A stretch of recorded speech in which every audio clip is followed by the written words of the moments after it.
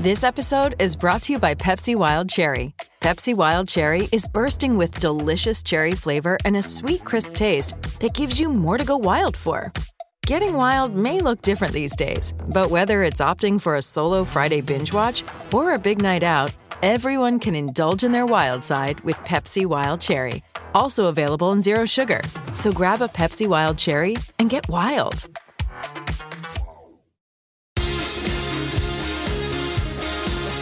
Welcome back to the Friday Form Panel with Jason Bonington and Dan Malecki. Welcome back, Toby McKinnon with you, joined by Dan Malecki, and we'll get our focus away at Bendigo on race 1, the Heidi George Classic Heats at Echuca on the 18th of the 7th pace. Now, the first question, Dan, is we've talked a bit about maps, but do you throw the map out here and do you just settle on Raw for Roscoe because he's just simply the best horse in the race? Look, probably, but it's not without wanting to have a look elsewhere because of where he's drawn inside the back row.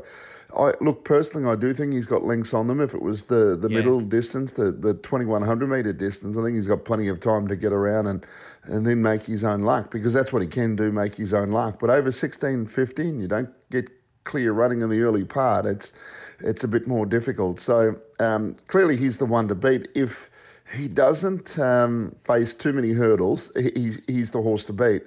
The Stain, he was pretty good last week, the way he finished off there, but as a sit sprinter, so he's a get-back horse as well. So you look at the horses that could be up on speed, and I suspect Dolagiri might be one of those. I think he's going really well. I mean, the form suggests he's going really well, and he's the one on the front line that offers a bit of value. There's only going to be, there's only going to be 6 across the front. Most likely there'll be 6 across the front because the emergency is drawn 7. And to be fair, I like it when the emergency is drawn 7. They should be drawn 7 in every race there's emergencies.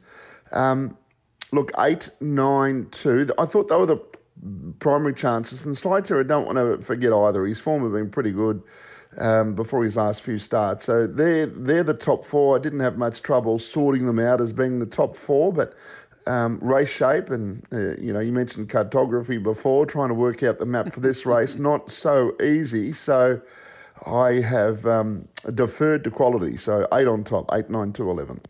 Yeah, I'm going to have 50 cents each way here. Raw for Roscoe on top because I think he's just the best horse in the race, but I'm not sure how desperate Juanita will be to get off the pegs. It's a very hard race to assess that way. Then I've got 4 major because I think he will be the one that gets to the front. His middle trip record is not great throughout his whole career, but you've got to put an asterisk against that because a lot of those middle trip races have been Vic Bred Series and Breeders' Crown Series. His short trip racing is really good. He's had a win and a second over the 1,200 metres, gets back to the 1650, and I think that'll suit him.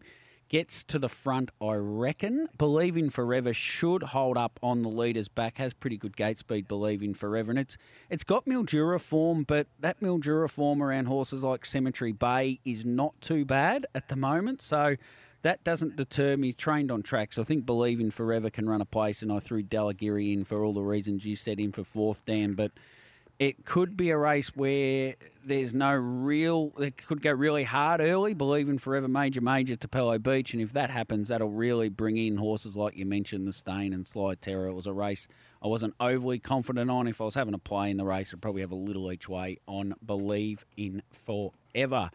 A text off, something off the text machine. Toby, this may be a silly question, but if Bendigo is so biased, why don't they plan to upgrade with a camber from the 400 or something like that to make it fair for all runners? Regards, Greg in Perth, home of the fairest track in Oz. Laugh out loud, he says. I think he was being... I think the issue is, Greg, I don't think it really matters what track it is. When the horses get... it's all tempo-based, I suppose, but at Bendigo they can really, really charge over that last 800 because the track is so good. In fact, the better the tracks get, the harder it is for them to come from behind, if that makes sense, Dan. I think you're right. And the other is, too, speed in the race. Like, if there's a longer run to the first turn, the speed can be built up. Yeah. I think the shorter runs into the first turn, what's more likely to happen for the majority of the field? They're easing. They're easing into the first turn. When that happens, you can often get that a slightly slower first quarter. And if the same principle applies for a metropolitan class race as it does to a lower graded provincial race, it makes it extremely difficult. I mean, you can imagine at the bell, if you're 30 metres off the lead, you're a second or a bit more off the pace. Yeah. You're going to have to come wide to do it. And if they're running 56.5 even, you've got to break 55 and a half. And most of these horses can run similar times of similar grade, and that's why the barrier draws become so much more important at a track like Bendigo. So, as I said, when you get that really fast lead time and running into the first turn, it doesn't mean that leaders will stop, but it probably helps those out the back, the traditional sit sprinters. It's probably not that different to a Melton. The better horses can make their runs during the race. The tougher ones, the stayers, can be up on the speed and run the time, and those that are suited by the draws can utilise their optimum positions. But it just highlights it a bit more at Bendigo, I think, because you don't have those metropolitan class fields all the time, and it's more obvious when it gets there. I find the same thing or a similar thing when they go to the I don't know why they're called standalones, but when they go to the country races on the Saturdays, you Pakenham, your Mornington, your Ballarat, your Bendigo, and it's not dissimilar to my eye what happens there as well. Yeah, okay.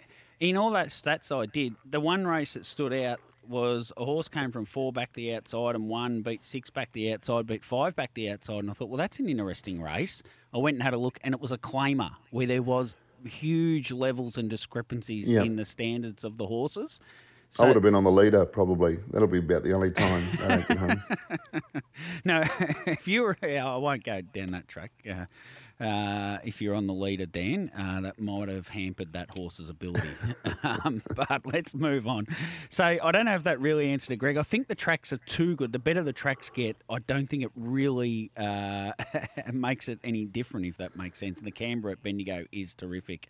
And our friend from Perth, I quite enjoy having a bet in Perth at Gloucester Park. So if is it Greg from Perth? Yeah, said? Greg from Perth. Yeah, he'd enjoy betting on Mildura, I'd imagine. Then there would be some similarities there with Gloucester Park. Yeah, very true. Race 2 and Ballarat. Race 2, the Haras de Trotteur Trot, a very interesting race this, and I was staggered at one horse's odds, Dan, really staggered.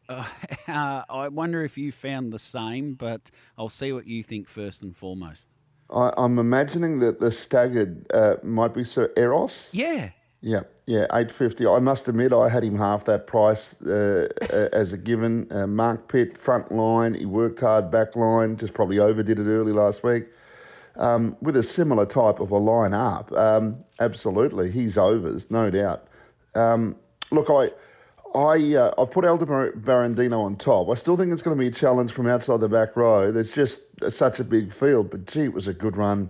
First up, Arawakoi, over a distance. It's probably not ideal for him, but I think he's come back in terrific order. Very hard to beat Elder Barandino, but typical of a race where he's going to have to make a move around them. Wide, how long it takes for him to get around them, potentially end up in the spot outside the leader. The earlier and the easier he gets there, the better chance he has of winning. He's all right coming off the back of speed as well, but you might take luck out of the equation then if you're able to make that mid-race move. And I think he's forward enough on what we saw at Melton that he's capable of doing that. But second up, big field, barrier 13, having to work, it's still going to leave him a little bit vulnerable. Mm-hmm. While I didn't have any hesitation in identifying him as the horse to beat, so Eros jumped out at the value, and because he has got some speed and... look, he might have weakened last week. He galloped the start before, which is, you got to forgive. Form before that was terrific. And I agree, $8.50 and $2.70 the place at the moment on tab. He looks a really good each-way play.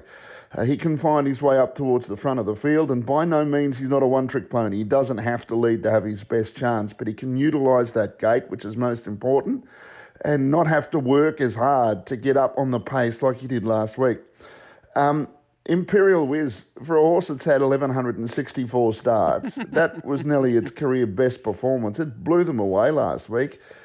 it's hard to not have him in the mix because he's got gate speed and he could lob either in front or in a lovely spot. So he's a must to go in, Imperial Wiz, on what we saw last week. And I've got the 11 in, rounding out my top 4, Central Otago, who's first up. 13, 5, 1 and 11.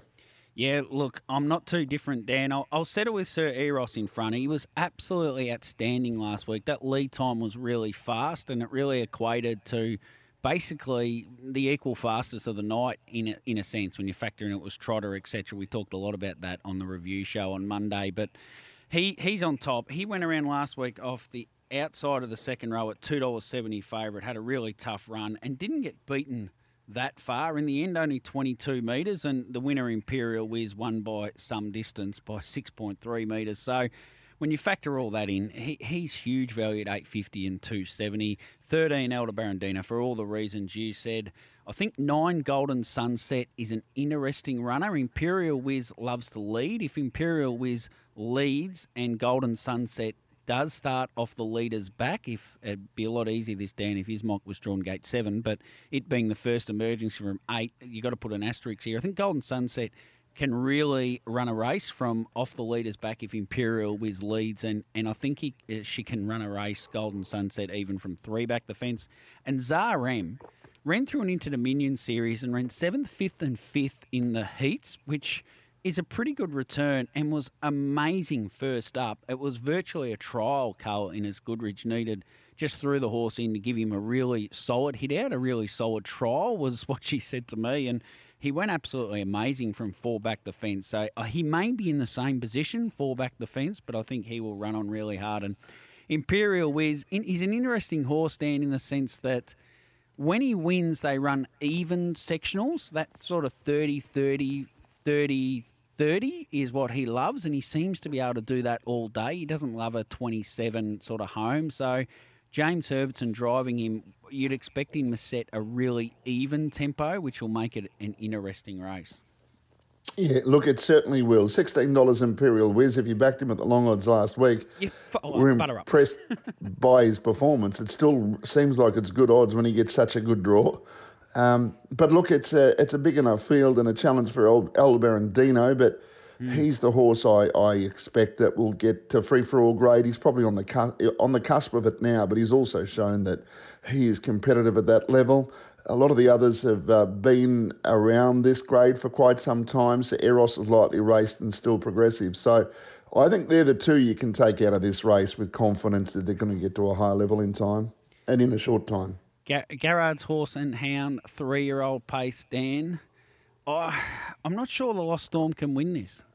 He's 7 from 7 when he's led and 0 from 2 when he's sat parked. He's first up. He's the best horse in the race, I have no doubt. He should win the race. Would I take the $1.15? 7 from 7 when he's led, 0 from 2 when he's from the chair. I'm not sure the lead will be there tomorrow night. Do you think the Lost Storm wins, Dan? I'm not going to be betting on him at $1.15 to find out. He hasn't raced this year. He's drawn wide. His main target's in 2 months' time. Now, he'll be forward enough. He's a top-class horse. And I think he'll probably win. I don't want to necessarily bet against him, but there is attractive odds on offer for some pretty handy horses. And they are pretty handy. This is not just a midweeker. Yeah. There's some good quality horses in there. He looks pretty special. That last win of his in the Vicbred final was just, well, one of the highlights of the year without question. That was New Year's Eve. He has not raced since. It's a long time off. He could actually be better now, but whatever he is and however he steps out tomorrow night, you can guarantee there's still lengths of improvement to come. So I don't tip against him because he's the horse to beat. I haven't really delved too much into whether he's able to lead or not. I didn't necessarily think it was that important, but if he didn't lead and, he has to work a little bit and sits without cover, and from 7 you think you're going to have to at some stage, all these little things being first up, the reasons why you would kick yourself if he gets beaten and you included him in your all-ups at $1.15. But for all intent and purposes, best horse in the race, and clearly is the Lost Storm. So I tip him ahead of Louis, who's very much a set sprinter, so you would think that maybe Bendigo's not the track to suit him. The 4 was Major Celebrity, I think could press forward. And that's the thing. If Major Celebrity was able to end up in front, the possibilities are the quicker that the Lost Storm moves up, the more likelihood that the Lost Storm would get to the front. I don't know that there's We're going to get to a break here, Dan. 10 seconds. I don't know that there's anyone there that would be game enough to keep out the Lost Storm, though. Yeah, I think there may be. We'll get a break and I'll give my thoughts. Welcome back to the Friday Form Panel with Jason Bonington and Dan Malecki.